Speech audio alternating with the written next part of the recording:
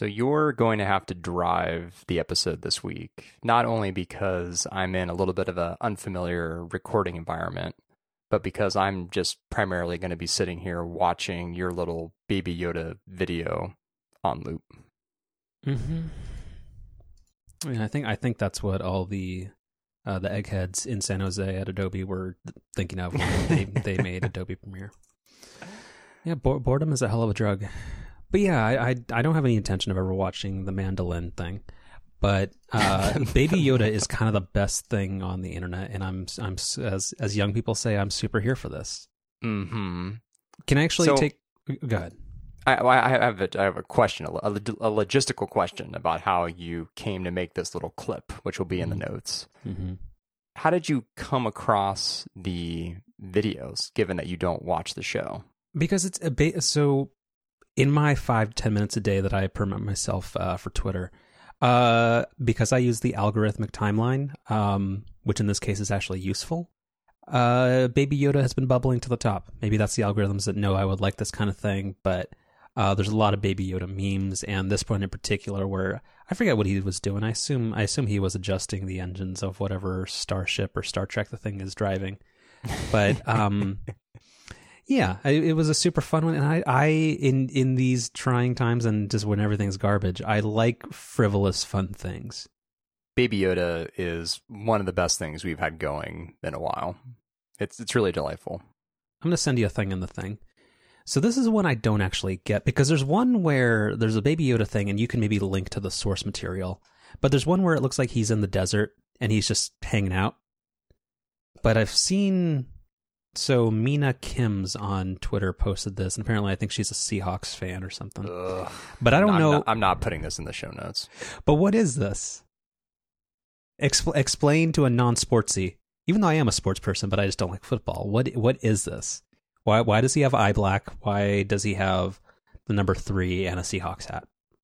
I guess the implication here is that the Seahawks quarterback Russell Wilson sort of looks like Baby Yoda. But he's a grown man? Yeah, and I assume, especially given that this is made by a Seahawks fan, this is not meant as some type of like insult or anything, but, you know, this is just a little a playful caricature, I suppose. But again, as a 49ers fan, I don't even feel right acknowledging or talking about this. Yeah. You haven't pivoted to being a Ravens fan. I don't even know about this. I'm just trolling at this point. I apologize. So the link to Baby Yoda will be in the thing. I tried a number of songs. "Shake It Off" by Taylor Swift did not work as well, and I felt like Bublé was a good fit. I feel like maybe you won't acknowledge this, but I feel like you sort of made that video for me with the Bublé and the Baby Yoda. I'm honored. Because there's a problem that, and this was going to be a different topic for a different show when we have more time, but I have a very carefully crafted Pandora station called Taylor Swift with Country Vibes, which is a earlier career Taylor Swift based station that's got a decent amount of country. It's got some Carrie Underwood and stuff like that. But about a week ago, maybe Pandora thinks they're being crafty with like holiday related stuff, but Bublé has been creeping into that station, and he's never been there in the past 6 years that I've had that station. So it's very upsetting. So that's why he was on the mind. Don't tell me that you've been thumbsing down his songs. Get out of my station. I do not need this.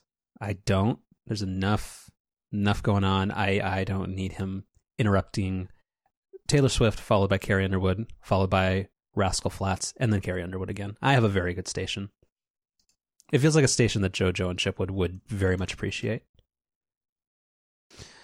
Going back to YouTube for a second, because I had an issue on my YouTube account where I have a Google Apps account, and I, for some reason, like, I could never figure out why on my like desktop computer and my like iOS devices, it would log me into my proper YouTube channel, but then on my Apple TV, it would always bring this empty account that belongs to my Google Apps for Business or G Suite or whatever it's called. So I was trying to figure that out, and in doing so, I figured out that I have, this kind of goes back to the Baby Yoda thing, that I have one of the top videos. Like if you go to YouTube and type in MagSafe introduction, I think my video is first or second. And I forget if we talked about this on the show. I'm going to YouTube, Mm-hmm. and the listeners won't hear this because of the magic of our editing, but on my end, you cut out a little bit. So what is the term I'm searching for? MagSafe introduction. Safe introduction. Okay. And then my username on YouTube is thousandths. Right. So I think I'm the first or second result. Or maybe it's the algorithm skewing it for me. But yeah, I made a thing when Breaking Bad was on. Remember the episode of Breaking Bad where Jesse Pinkman yells, yeah, bitch, magnets? I do remember that, yeah. So I inserted that into the Steve Jobs introduction, and I forgot, during that troubleshooting expedition, I totally forgot I'd uploaded that. And that, it's got 22,000 views, so I'm proud of that. So you're basically famous. Yeah, I'm Insta-famous, or what, I'm tube famous. I'm a YouTuber now. And the first comment on here is wasn't prepared for that, and then the crying, laughing face. Mm-hmm. Yeah, good times. Yeah, it's a Baby Yoda. I should probably put the Baby Yoda thing on my YouTube, but it's fine. I thought you were going to be a TJ's influencer, but maybe this is your real calling. No, I think that the Trader Joe's thing has to happen because I'm going to. Maybe this will be my thing. Back when Tumblrs used to be big, I'm just going to go to every Trader Joe's in the Bay Area and document what is their little mascot. Well, I was actually just going to say that maybe Baby Yoda can become a mascot for one of these stores. I don't want to pay the Disney merchandising rights. So even though I'm sure I could find a way on Trader Joe's to find somebody who is selling, because this is a thing, I don't want this to be a me heavy episode, but whenever I can't sleep, sometimes I'll look on eBay for stuff. We need to do an entire, not to make it like weird or too personal, but I feel like we do need to do an entire episode on all the random things you do when you can't sleep, which I don't mean to poke fun at your insomnia, but and you get the byproduct benefit of this because sometimes you'll see in the Slack, you'll see something uploaded at 3:40 a.m. and I just assumed you do a delay Slack message, like you send your emails on a delay. Oh, can you do that? Can I fake being There has to be a plugin or something to make that happen. Yeah. Slack's pretty extensible, isn't it? Yeah. It seems like something somebody would have done. Got my Snoopy emoji. What were we talking about? Oh, so Trader Joe's. So yeah, I'll do the thing, and yeah, I'll just make like a Tumblr, or I'll make a website of just like mascots of traderjoes.co.uk, and let's write that down as a show title. Wait, what's the time? So yeah, so I'll do that. But what were we talking about before that? Oh, but yeah, the Disney merchandise I assume is too expensive. So if I was on eBay, that's where it was. Okay, it's all coming together now. So if I'm on eBay and I'm looking for somebody's old Trader Joe's name tag, because I think when people leave companies, they sometimes sell like their swag or their gear, and I assume Trader Joe's crew members are probably, let me just, Trader Joe's name tag. Yes. A whole bunch of people are doing this. But aren't these people's names on their name tag? Well, yeah, but it's just like how Robin, what's the name of the donkey? I forget, whatever. But yeah, I can do I can do that, and but I don't want to pay for the merchandising where I assume Baby Yoda, like everything Disney, I'm very tired. Everything everything you can. Are you okay? I'm so tired. Everything Disney makes, like when it's not on clearance, like all their merchandise is super expensive, so I don't want to spend $48 probably on a 3-inch tall Baby Yoda, which is probably what it is. Yeah, I saw that Target had put up some merchandise for pre-order today, but it was a bunch of Funko Pops and some other stuff that I wasn't really interested in. I'm very, very anti-Funko Pop. I kind of hate it. The only redeeming quality of it is they did make Alex Trebek Funko Pop, but still, I think they're just really, I think they're lame because they don't. I think they're creepy. Well, yeah, but I just think that's the style. Like you kind of, whether you like it or not, but I feel like it's just too. Their focus is too disparate. Like they just make it for anything. Right. Like they have like Star Wars and they have Big Bang Theory and they have like they just have everything. So I don't know if they narrowed their focus a bit. Yeah, if they were like Apple, where they make one thing and they would never dabble with TV shows or stuff like that. 1,000 no's for every yes. Unless it's a Game of Thrones knockoff. So, what do we have in the document? Oh, hey, Ryan got a thing in the mail. Yeah. So I made a Black Friday purchase. It was kind of my one and only Black Friday purchase, and the only one that I was really planning on making. Actually, did it get any cheaper than it was already? I think it was the same deals. Okay. It was the same deal you had sent me about 2 weeks before. Got it. But then it had gone away, and then it came back for Black Friday. So this was for the Sony A7 III. Is that how you say it out loud? Yeah. It's because it's like kind of like the alpha sign and then the number 7 and then it's not like the number 1. It's like eyes, right? Like capital eyes. It's very strange written down. If you want to say it in a Sony language, it's the Sony Alpha A7 Mark III, and I think that's very lame and pretentious. That's kind of what I was asking, but yeah, I'm not gonna refer to it that way. Mm-hmm. I bought the mirrorless camera that you recommended a couple months ago, which is very exciting. I have not had the opportunity to use it yet, but nonetheless excited that I got it for what I feel like is a pretty reasonable price.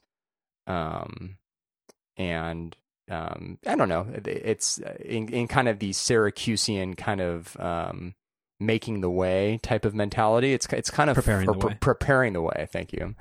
It's kind of fun to look at all the gear and stuff that you need to go along with it. So that's sort of one I wanted to do a little check-in on, which is sort of like what I've bought so far, and then sort of what I should have on my radar to buy next. So I bought the camera, obviously.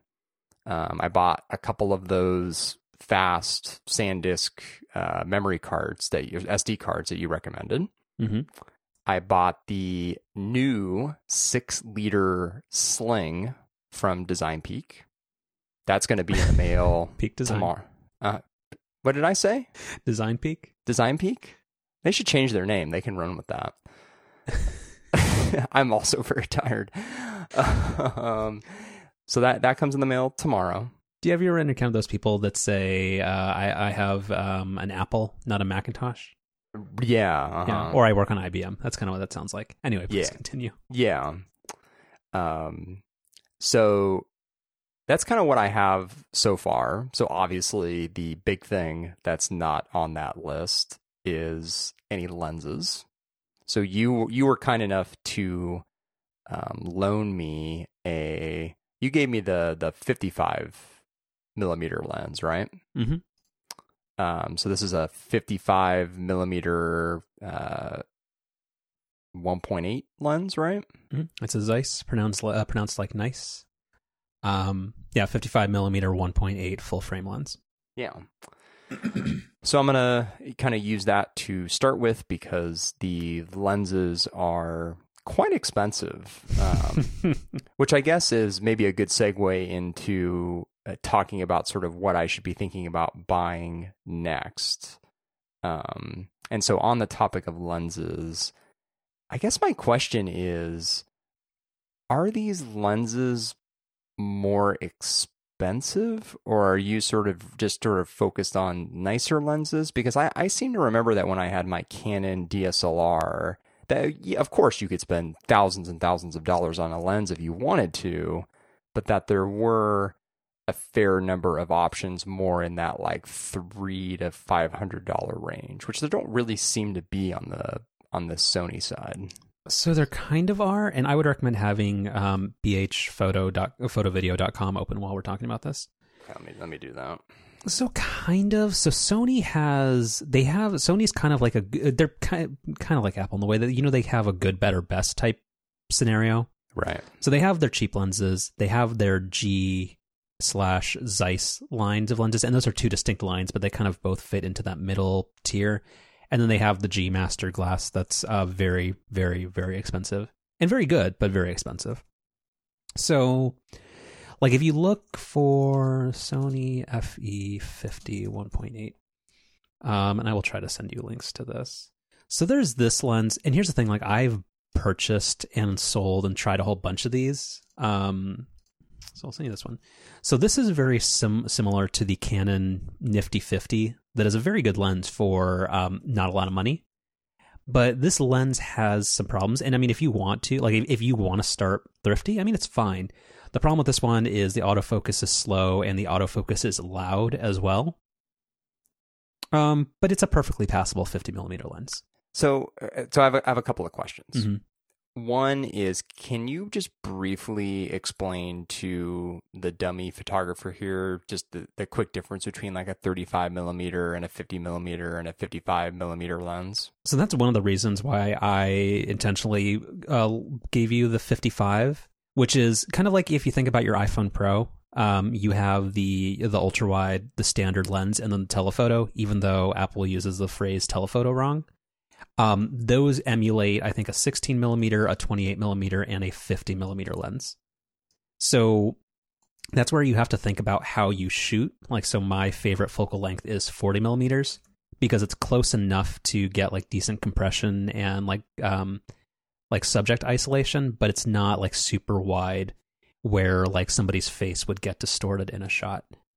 So like if you think about like your default camera on the iPhone, if you're not doing portrait mode or something, that's a 28mm lens. So if that's what you prefer, that's probably where you're looking at either that 28mm f2 that I sent you, or the 35mm one that's I think $750.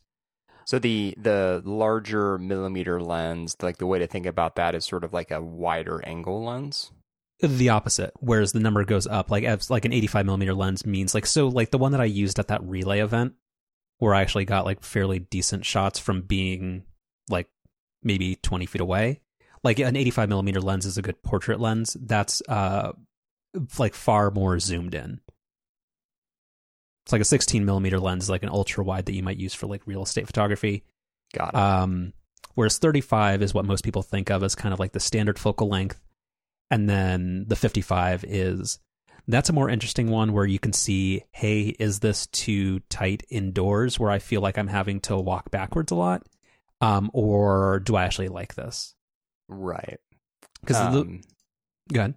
No, finish your thought.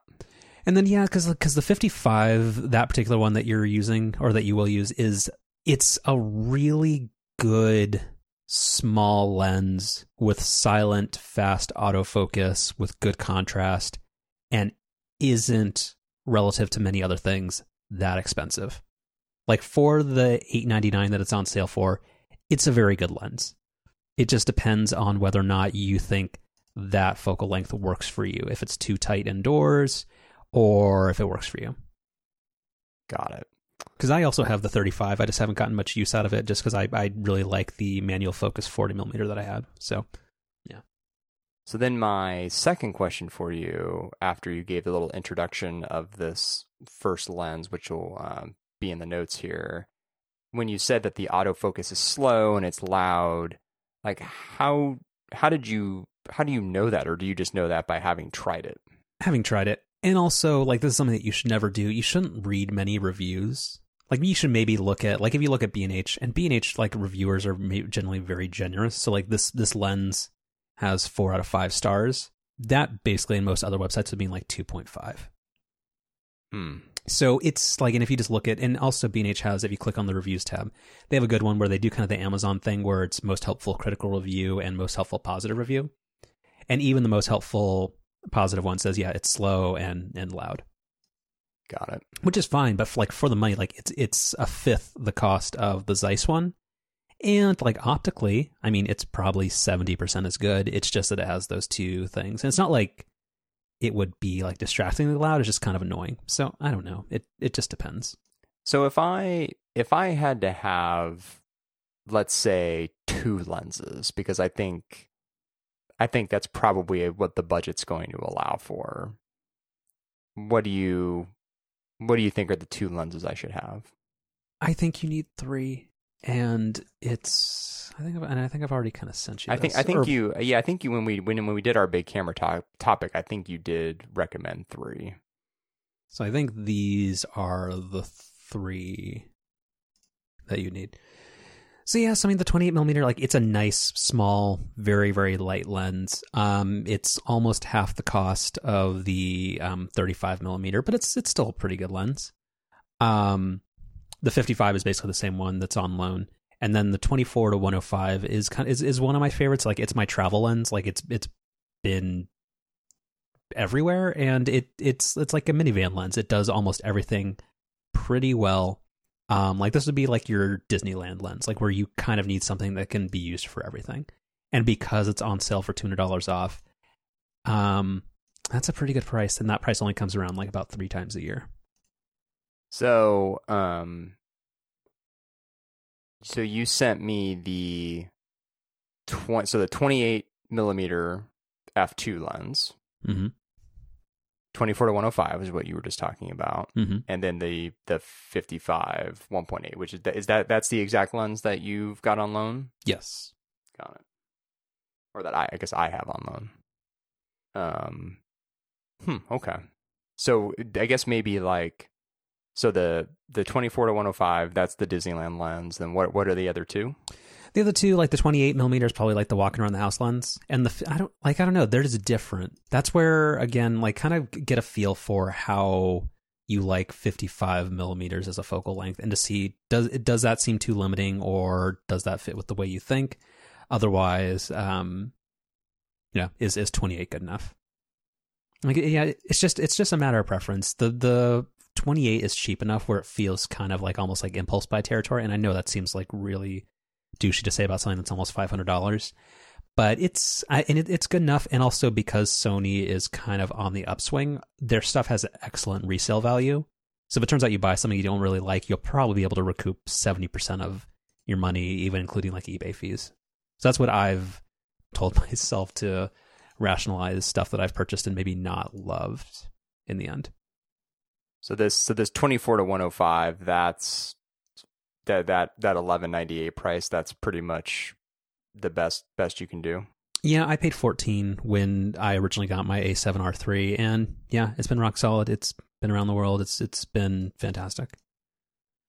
Yeah, so those are the 3. I would try with the primes first, but if you can, no, you can't hide the expense. But if you can get permission to take advantage of the 24-105 while it's on sale, and then just resell if it turns out to not be essential to you, I would maybe do that rather than waiting until you need it, or like until you guys have like a family vacation or something, and then you're paying $1,400 for it. That's what I was going to say, is that, this camera is going to be really, really focused on pictures of the baby for the next, 6 months, where, I mean, it's going to be focused on, the baby for a lot longer than that. But these first 6 months are going to be, there's not going to be a lot of traveling and stuff. Mm-hmm. So, maybe the 2 prime lenses are kind of where my focus should be. Focus. So this, and I think you told me this before, the $100 that, the 55mm lens is currently on sale for, that's about the best it does. And then how come this 28mm is not on sale? Maybe because the way Sony also does it, if it's selling well enough on its own, they don't put it on sale. Yeah. So that's like why the G Master lenses rarely ever go on sale. And and that's maybe because the 35mm is new. That one's not either. Got it. And then last lens question. The little like pouch thingy that the lens that you let me borrow is in, do you just have those for all your different lenses? So I have like a small, medium, and large for each one. So like if I'm leaving my house and I've got because like that, and that's the thing where I think you were asking about what's the difference between the Peak Design or Design Peak 5 versus 10 liter ones. God damn it. So you actually lucked out, because I like the 6 liter wasn't available when I bought mine, but like the 5 liter, that one again will fit the full frame camera with like a medium sized lens on it, and one small extra lens and a Kindle, and it's like it's perfect. Whereas the The 10 liter can fit like my 70 to 200 telephoto lens and an extra lens and a 10.5 inch iPad all comfortably.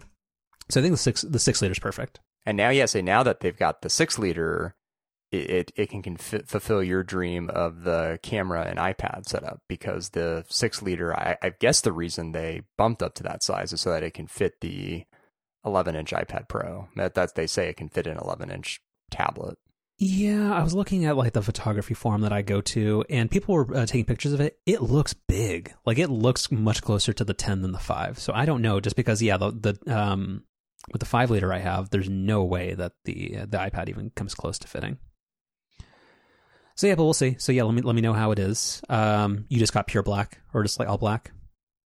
I got the color that I wish they sold the well, I guess they did sell the backpack in this color, but the quick little sidebar, the backpack's on version 2 now, which is very, very upsetting. Although they didn't improve the accessory pouches, it doesn't look like. They're slightly deeper now. Yeah, okay. Yeah, I looked at their white paper, and it was not that encouraging, but right. But they at least do have the charcoal color, which is the backpack I have. But I, have version 1, which has the red accents, which I don't hate, but also don't love. Whereas now all of the accents are like the nicer tan color, which is all a segue into saying that I bought the kind of gray color with the tan accent. And it's like ash, I think is the, yeah. Mm-hmm. I like this blue. Interesting. Blue and brown leather. Okay. But I can't, there's no budget for any of these, but. Yeah. So, and then I guess my other big question for you was, so you had sent me in the thing a couple of other recommendations the other day. Thank you for that. And some of the recommendations were SD card adapters, both for Lightning and for USB-C.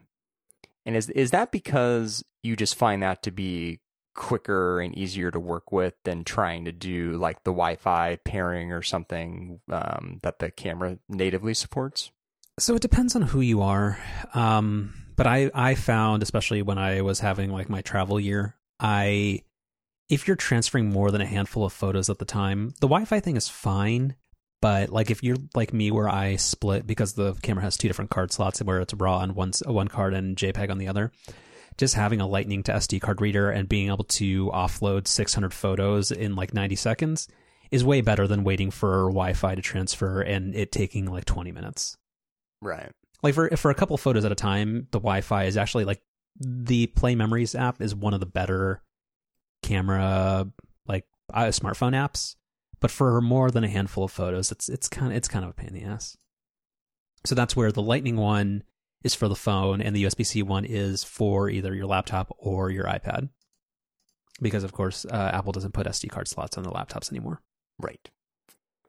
And you do the RAW on one SD card and JPEG on the other, again, just as like a convenience thing, so that if you quickly want to share a photo, you've already got it in JPEG and you don't have to worry about any sort of like conversion or anything. Well, even if you chose to, because like the way you can set it up, and this is why I think it'll be interesting, because you're probably going to have to set aside an hour to not go through the manual, but just kind of to customize the button layout and stuff. Because I think the default, like out of the box configuration on Sony cameras is kind of terrible. Like I just don't know whose shooting style it fits. But yeah, you can choose whether or not you want the second card slot to just be a 1-to-1, like a RAID 1 backup in case you have a card failure, or you can have RAW and JPEG on one and video on the other, or RAW on one and JPEG on the other. So it's entirely up to you. I do it as a convenience thing because the SD cards have proven fairly reliable where that's never been a thing, where I've really needed the redundancy there, knock on wood. Right, and then when it comes time to like quickly getting an image on your iPad or your phone, I assume it's just easier to transfer a JPEG than a RAW. Kind of. Oh, sorry, that's where I was going with that. Even if you choose to have RAW and JPEG right on the same one, like it's fairly easy, even in the iOS camera importer, to tell which one's which, because the camera is still spitting out both files unless you explicitly say RAW images only, but the JPEGs relative to the RAW file size is is very small, so there's no real reason not to. No, you can still do it if you're doing it both on a single card, but for fast offloading onto an iOS device, I've found that giving up the redundancy for speed is worth it. Yeah, that makes sense. Yeah. And then, that little tiny tripod, which is a former Chef Special. It's the best $20 I've ever spent, except I've bought it 3 times because I just want one in every bag because it's the best. And then the last thing was a Thunderbolt cable, because the one thing I do like is, one, this camera can charge over USB-C without having to carry like a separate lithium-ion battery charger with you. It'll charge over USB-C at a high speed, and also because the Butterfly MacBook Pro doesn't have an SD card reader, it's nice to be able to plug it in with a 5 gigabit per second connection and have both card slots accessible instead of like fiddling around with an SD card reader and 2 separate cards. Yeah. So having a true fast Thunderbolt cable, even though this is not a Thunderbolt device, is nice versus using a USB-C cable like the one that the iPad Pro ships with, that is technically actually only a USB 2 cable. God, the whole USB-C, Thunderbolt 2, Thunderbolt 3, USB 3, that's all such a mess. You know, and it's so hard to figure out, and it's also so difficult to, like, in where like the 6-foot cable transmits at this speed, but you have to have 3 feet or shorter to get 20 gigabits a second. And exactly, yeah. Yeah. So I also, this was a small Black Friday sale that I happened to stumble upon when I bought that sling from Peak Design, or Design Peak, as I would say. Mm-hmm. Which you have not recommended, and I don't know if you've even used this, so I'll send you the link. But it was on a decent sale for Black Friday, and it seemed like it would be potentially kind of handy. Oh, this is not what I was thinking. Well, okay, so this is... How do you envision yourself using this? It's sort of unclear. I saw that it was on sale and then kind of just started flipping through some of the pictures. And I think what's appealing about it is the idea of having the camera be very quickly accessible. So, like, the 2 images that stood out to me are where it's clipped onto one of the backpacks, and then another image where it's clipped onto a belt. And I think just, you know, if we're out like at a picnic somewhere, or just some other type of like day trip sort of thing where I'm not quite sure exactly like when I'm gonna want the camera at the ready, maybe even having it inside of the sling, there's just enough little resistance there to like take it out and get it ready versus just having it literally already out and ready to go. So I don't know. It was on a pretty decent sale for Black Friday, so it was definitely just an impulse buy sort of thing. The $70 full price is a little steep. So I'm not exactly sure how this is going to fit in, but I don't know. Seems kind of handy. Let me know, because I've always thought that it seemed like, I've always worried, and I know like Peak Design makes really, really strong stuff, like, and it's good and people trust it. I've always just been super nervous about just leaving like a $4,000 camera kit just hanging off my bag and I clumsily bump into something. But in terms of like the quick access, like that totally makes sense.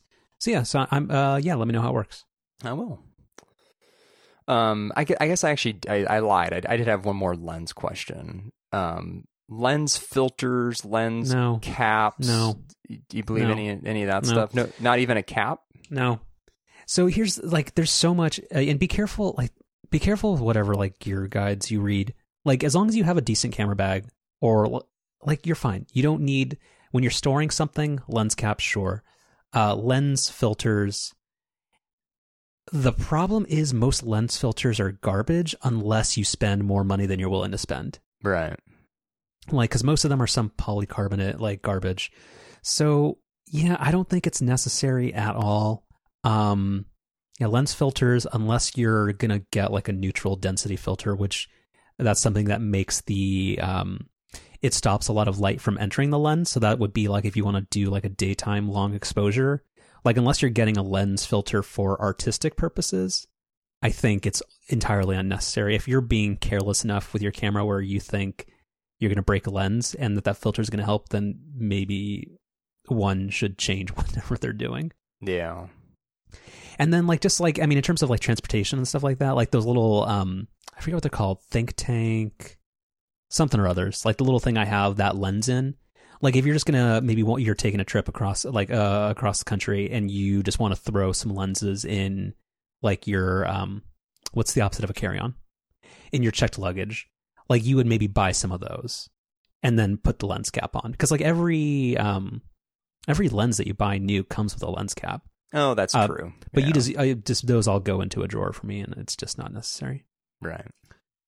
Yeah, so don't worry about it. Just point the camera down when you're changing a lens so you don't get dust in it, and it'll all be fine. All right, I think that's all I've got. Thank you. Yeah, absolutely. It'll be fun. Yeah, I'm really, really excited. It's it's been kind of one of those weeks where there just hasn't been the time, but I am really excited to sit down and just kind of play around with it, and even that initial setup I'm kind of excited to go through. I hope you get to the point where all these fake iPhone depth effects just drive you nuts after you've seen what actual lenses look like. So one thing I guess my biggest hesitation with getting a standalone camera like this is I feel like what's becoming such a key feature with the iPhone camera is just all of the software and all of the, like I can't remember what the name of this app was, but it was one of the Apple's App of the Year award winners or something. Yeah, it's I think it's called Spectre. Yeah, like all that stuff. I feel like that's maybe the biggest downside with a standalone camera is you're missing out on a lot of that. Am I wrong about that? Kind of. Like, I get it, because here's the thing. So if we did, like, the elephant in the room is what's it called? Pixel did it first. I think it was called Night Shift on Pixel, and now it's called Night Mode on the iPhone. Like, that kind of stuff, if you think about it, like, if anybody in the scene moves, even though Night Mode is much better than handheld long exposure on a traditional camera, like, the advantage that people get out of the Night Mode demos, like, you can accomplish that on a traditional camera with, like, just a little bit of practice. That's fine. But the Spectre stuff, I think that's cool, but I think people overestimate how much they would use that.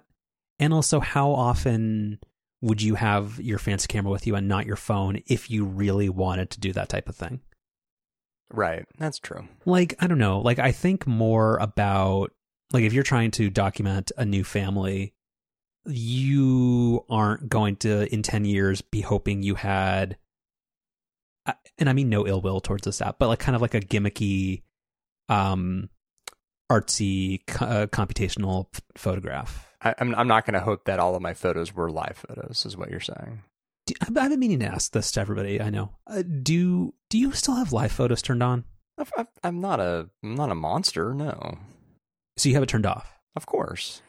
Yeah, that's one feature that it's kind of like 3D Touch, where I just don't think it caught on. I think most people accidentally have live photos turned on, and then you can hear them like half their conversation when they send you an iMessage for 3 seconds. To be fair, there are one-off occasions where I'm like, oh, you know what, this will be a neat live photo, and I do turn it on, and it's a neat effect, but the default is off. Of course, and it's like 1 out of every 1,000 photos where that's a thing. Yeah, and then I always and whenever somebody sends me a dog photo, I always secretly hope it's a live photo, but I know why it should be off. Right. Yeah. So in terms of the computational stuff, I kind of agree with you, but also I think most of it, if you're trying to take a photo that lasts, I think mostly you just want a classically good photo. Yeah, well, that's why I bought a standalone camera. Yeah.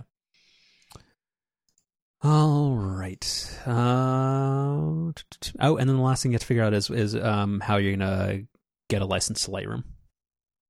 I mean, I assume I'll just do the Adobe Cloud thing, right? Yeah. Do they still have the $10 a month photography plan? I don't know. I haven't looked at that in a long time. Yeah. because that's the Jason Snell bundle, and that's usually a pretty good one if you don't need any of the other Creative Cloud apps. All right. What do we have that's not that? Or what? Anything else? Oh yeah, something you threw in here. What happened to you with CarPlay, or how did you experience CarPlay recently? So I've gone on a couple of trips recently and have rented cars, and on both occasions the car had CarPlay, which was kind of a nice surprise. CarPlay is wonderful, especially in the rental car context, because even if with like Bluetooth, there's just enough friction with getting that set up in a rental car, where it's just kind of a pain.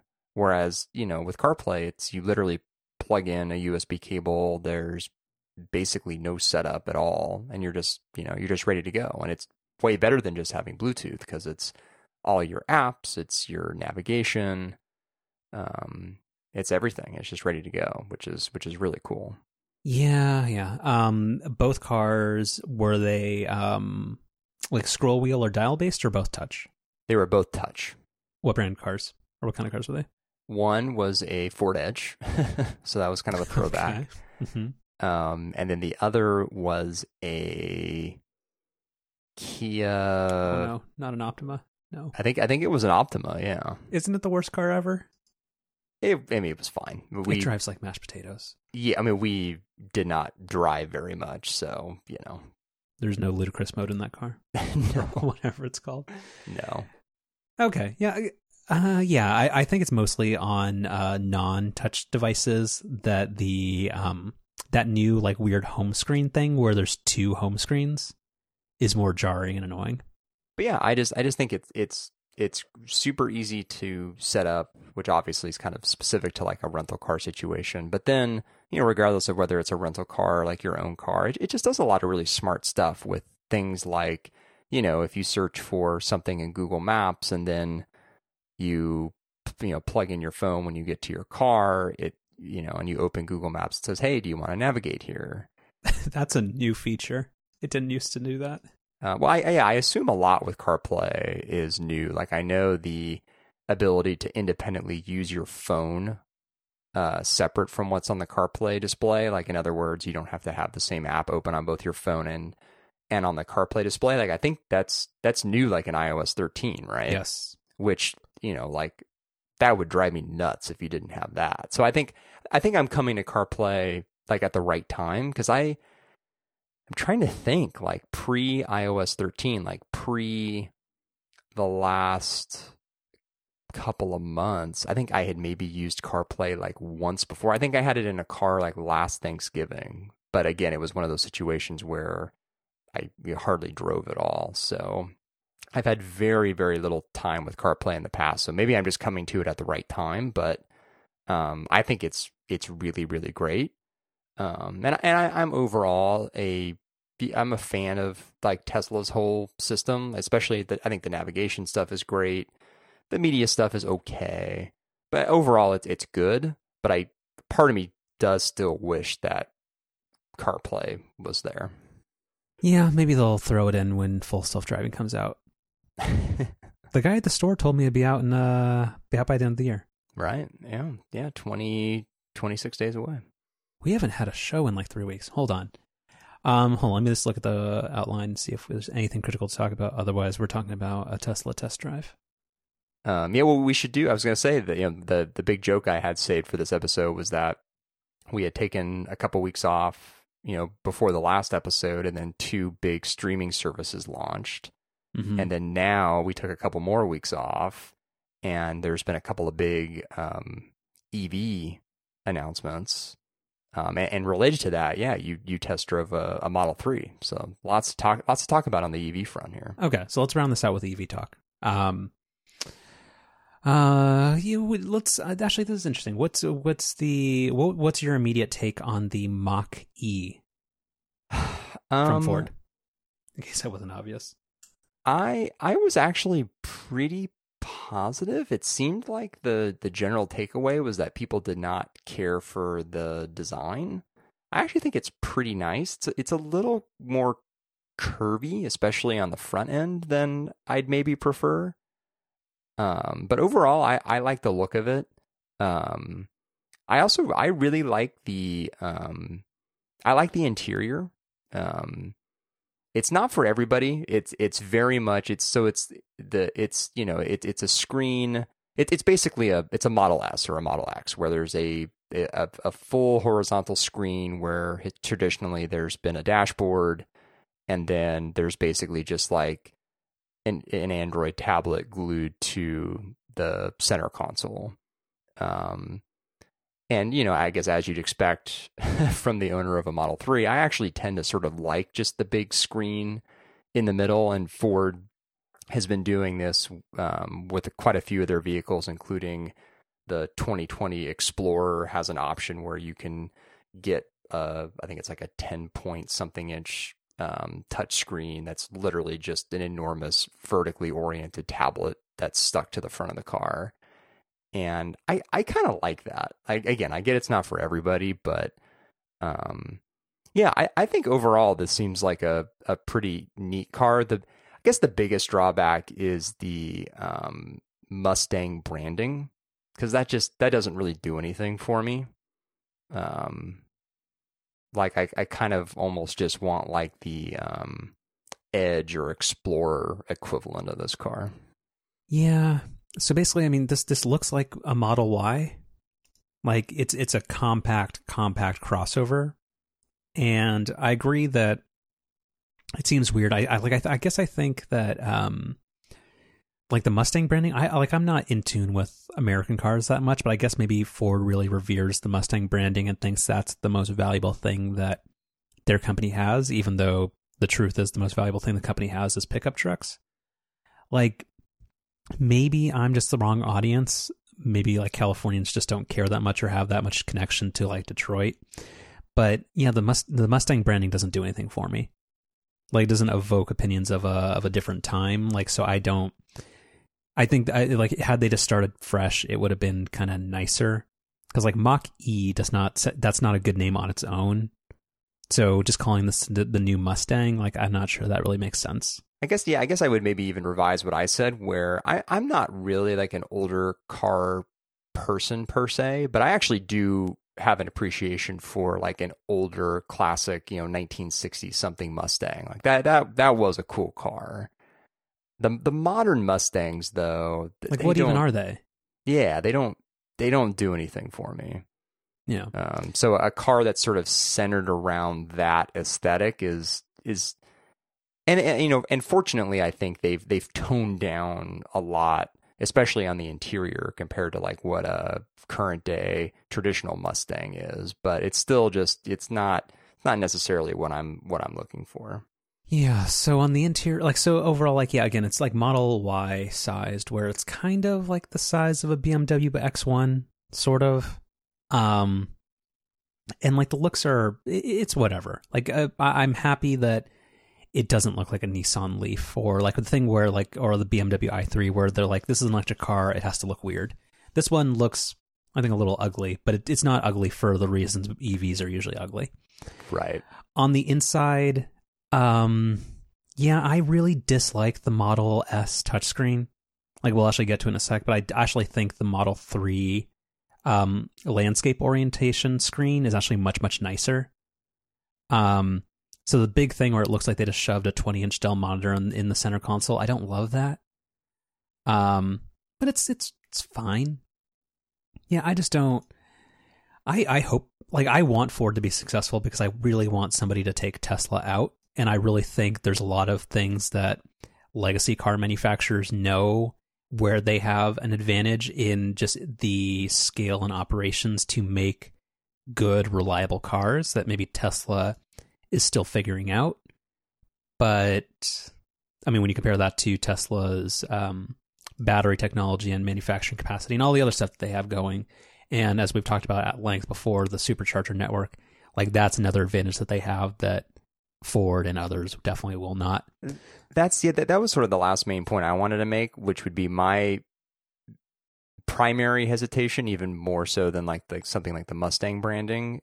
Is just anything other than a Tesla with, at least with EVs.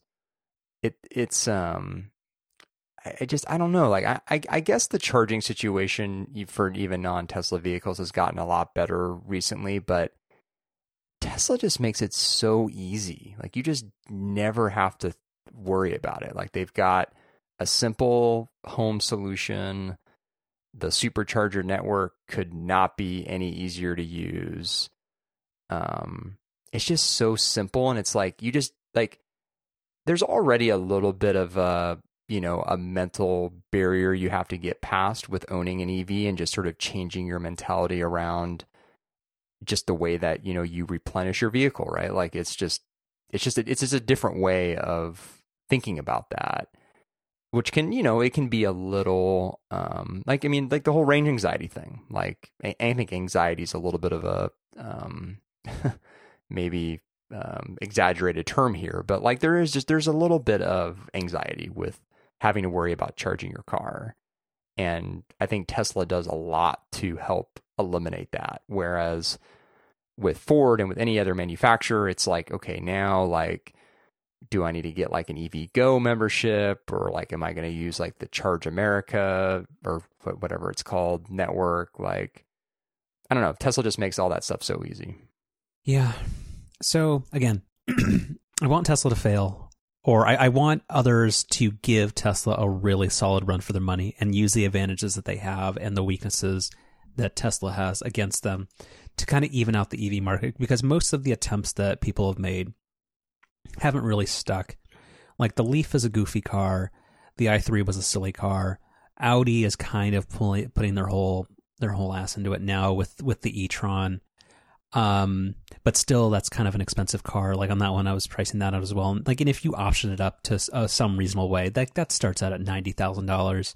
So that's not feasible for most people.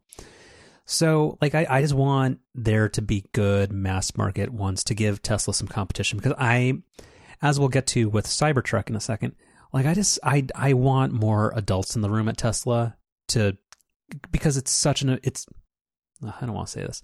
It's such an important company that just it doesn't have the leadership or focus that it needs. Like, and I know it has like erratic leadership that in some best case scenarios drives it to create amazing things. But I'm also very worried about it. I don't know. I want there to be people who aren't Tesla that's helping us to a not zero emissions, just because energy creation takes that. It is not carbon neutral, but I want the electrification of our transportation to happen way sooner, and I don't want to rely on it only being Tesla's job. Yeah, I agree. There needs to be a lot more competition with EVs. That will be a good thing for Tesla and for the whole market. Yeah, I hope the BMW is going to make an all electric X3, and I really hope that ends up being a mass market winner. But I'm not super confident in it.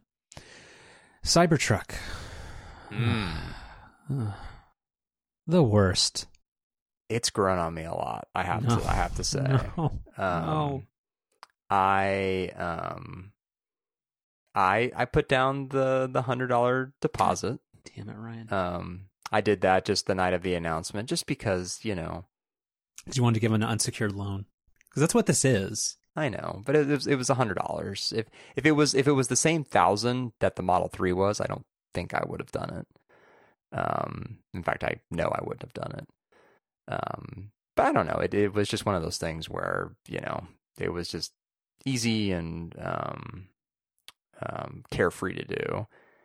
And there's a couple of thoughts. One is what I said at the beginning, which is it's a really, really, really weird looking car, but it has grown on me.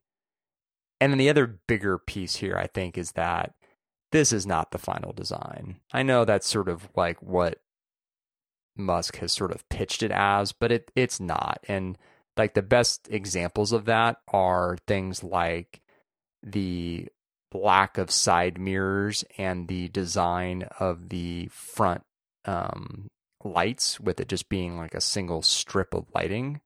That's not legal in the US.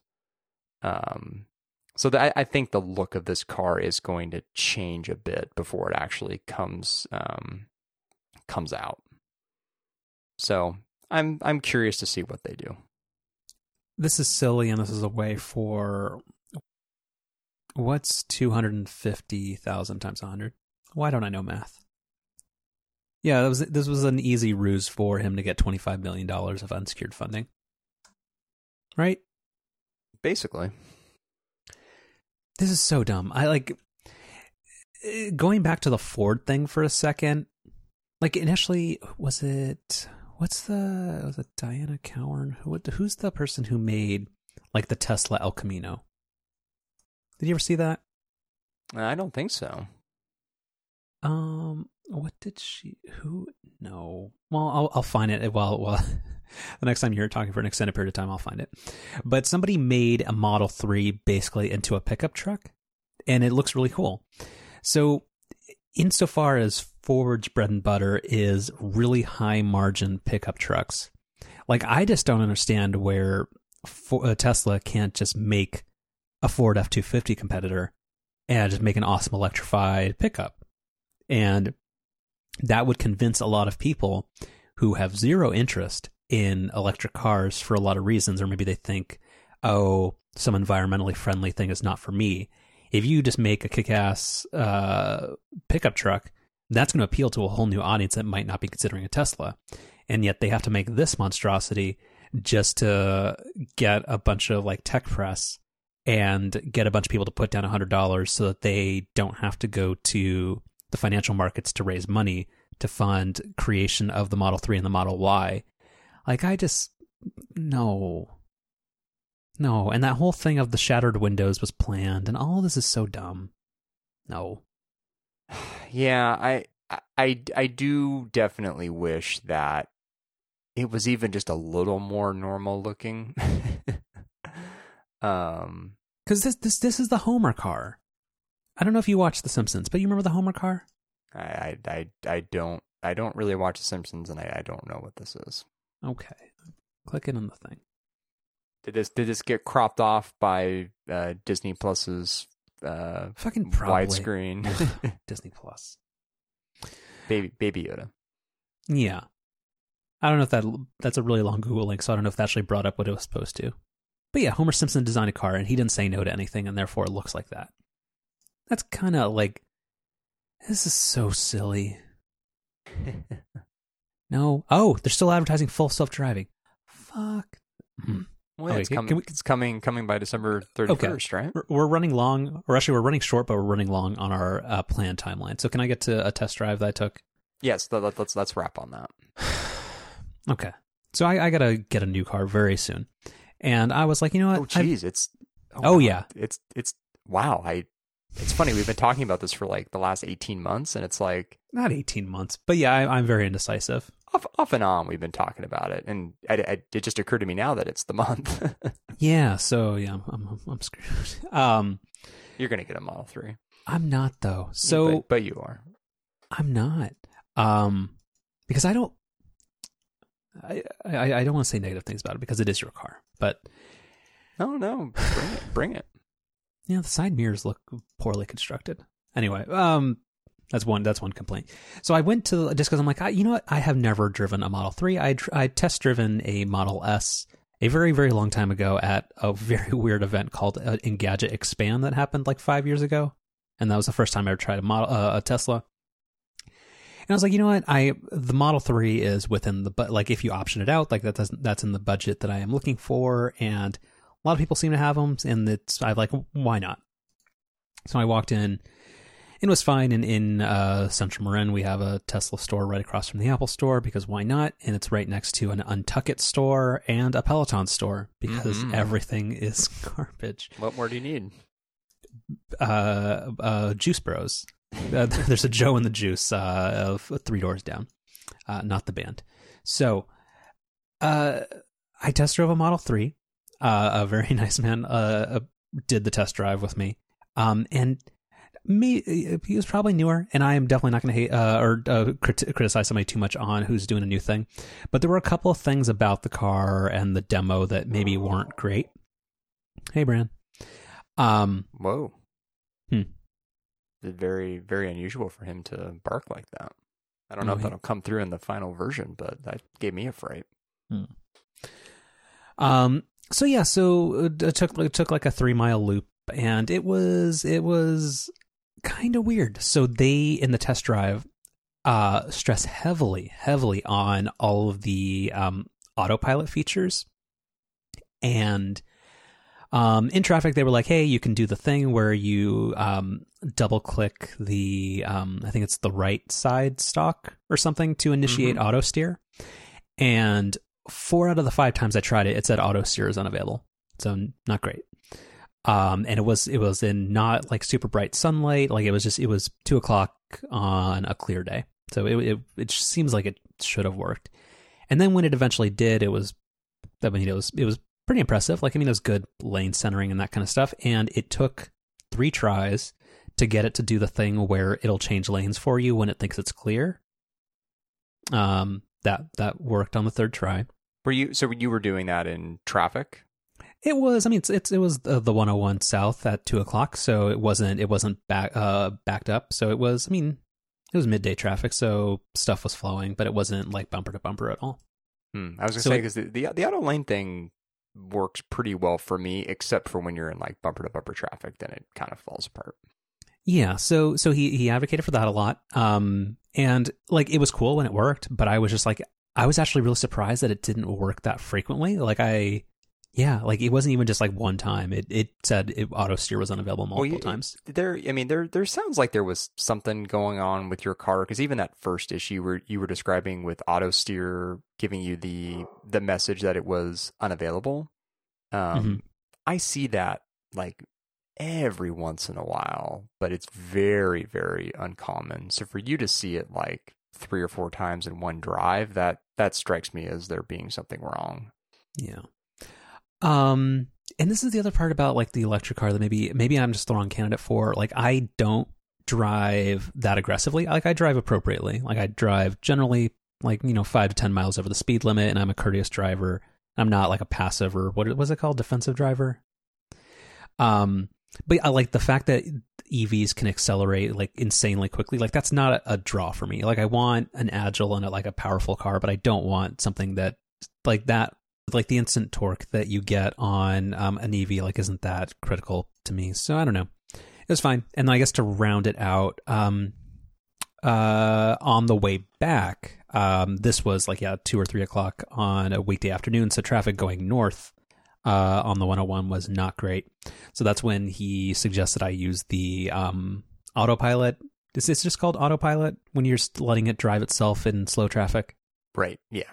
Yeah, it was fine. It was actually smartly identifying all the cars around you on the little screen, and it was following with a safe distance, but not too conservatively. And it was good. But the problem was that I asked, and this was kind of a knowing question. It was kind of lame to ask it, but I was like, oh, so do I have to, like, how does the car know that you're paying attention? Do I have to do anything to like signal that I'm still here, ready to go? He's like, and then he said, no, I know people who just take naps in their car while driving. I'm like, what? Why would you say that? But then also after about 45 seconds of driving without my hand on the steering wheel, the car on the left side of the screen started flashing blue. And I was like, oh, what does that mean? And he's like, oh, I've never seen that before. And then eventually it started pulsing blue more quickly, and then said autopilot is not available for the rest of this drive or whatever. So yeah, the demo wasn't great, but I kind of like it was pretty impressive. Like the traffic jam assist or whatever you would call it, like the autopilot thing, like that was pretty good. Yeah, autopilot, especially in bumper to bumper traffic, works exceptionally well.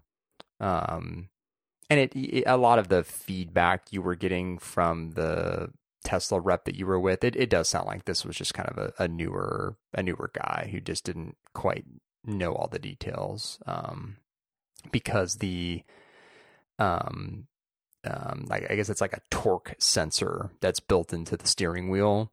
Like, that's kind of a primary function of autopilot. Like, if you use autopilot with any regularity, like, you just know, like, that's how it senses that you're paying attention, and you know the whole pulsing blue light, if you don't have your hands, firmly enough on the wheel. Like anybody who's used autopilot, again, with any kind of regularity would know that. So this seems like, yeah. Yeah, but overall, I liked the sparse interior. Looks nice. This car had the white leather, which I think is a little too ostentatious and little prints for me. But yeah, it was nice. And what was the last thing? Yeah, that was. Oh, and then on the touchscreen, yeah, I find it weird that you can browse the web while you're driving, while the car's in motion. Yeah, you told me about that. I've never tried accessing it while driving, but I always thought that it fell into the same category that like Netflix does, where you can only access it while in park. But it sounds like that's not the case. Yeah, so overall, I mean, the Model 3 is maybe number 4 or 5 on my list. I don't know. If I were to get it, I would have to get an order in very soon to get the California tax incentives or whatever it is. But yeah, it's probably not, just because, again, the range anxiety thing is still a thing just because I don't own a home, so therefore just charging it at home regularly is not an option. And even though superchargers are abundant, and apparently there's going to be 2 more in Marin County very soon, still seems challenging. Yeah, you need a charger at home. That would be kind of in order to have an EV, you need to have that. I mean, in your situation, you could get by without, but it would be a much better experience with. Yeah. So yeah, interesting. And also inside the Tesla store, they had 3 of those little toddler radio flyer mini Model S's, which I thought was very on the nose. Yeah. All right. What we got for chef specials? All right. So I've got one that's very on brand from your favorite company, Design Peak. I'll send this to you. So this is a non-camera thing that they do. This is their wash pouch, which is just their fancy phrase for a toiletry bag. I've been kind of in the market for a new toiletry bag for a while. The one that I had before I've had for years. There were just some things about it I didn't love. So I've been kind of looking for a new one. It's a wonderful bag. It's really, really good. The best thing about it is the fact that it fits a ton of stuff, but when it zips up, it compresses nice and tight. It has a bunch of storage pockets and things, which I sort of use, but don't necessarily, don't come close to using all of them. It's got a hook, which is really nice. I just don't really have anything negative to say about it. I've traveled with it a bit now, and I've been kind of using it permanently the last few weeks since I'm not in my not in my house. Mm-hmm. And it's really, really good. It fits a ton of stuff, but again, kind of compresses down nice and compact so that it's easy to bring with you. Little pricey for what it is, but seems like something that'll last a really long time. So, assuming that that's the case, I think that's the way you could justify the price. Yeah. I think that could be their company motto. Yeah, pretty much. They make good stuff, though. Interesting. Yeah, I've always used just those little Eagle Creek pouches for toiletry stuff, but that's becoming untenable, or it's not. I've always kind of resisted these kits because they seemed not that functional. But this one looks good. It's really good. They have a picture here where it's kind of hanging on a little towel rack, and it's kind of mostly all exposed. Does it really stay like that, where nothing falls out? I haven't actually used the hook yet, so I can't attest to that. I think it's the way that they have it set up, where they're actually using all of the pouches like that, it probably would. I tend to have more stuff that's just sort of loosely in there, so I would probably not have as much success trying to use it this way. Interesting. Yeah, it's really, really good. Cool. Let me look in my private notes and see if I have anything. Oh wow! And looking at the little video they have, I think it has a compartment I didn't even know it had. Do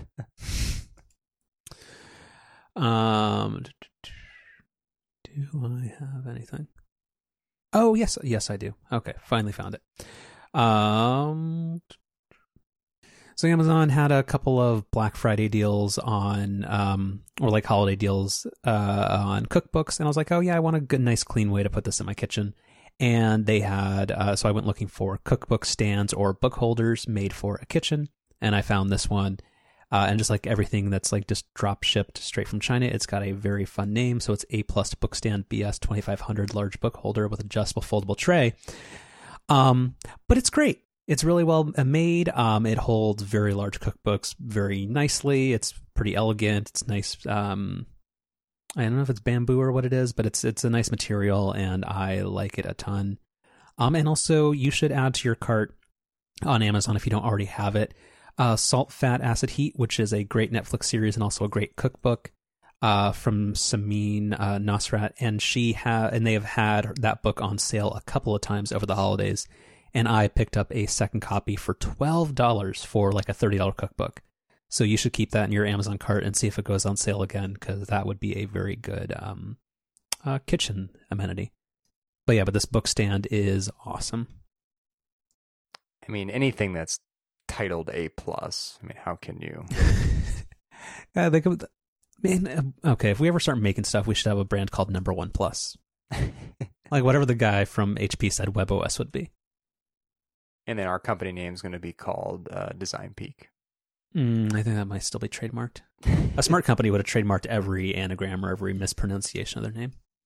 Oh, we'll look into it. Mm-hmm.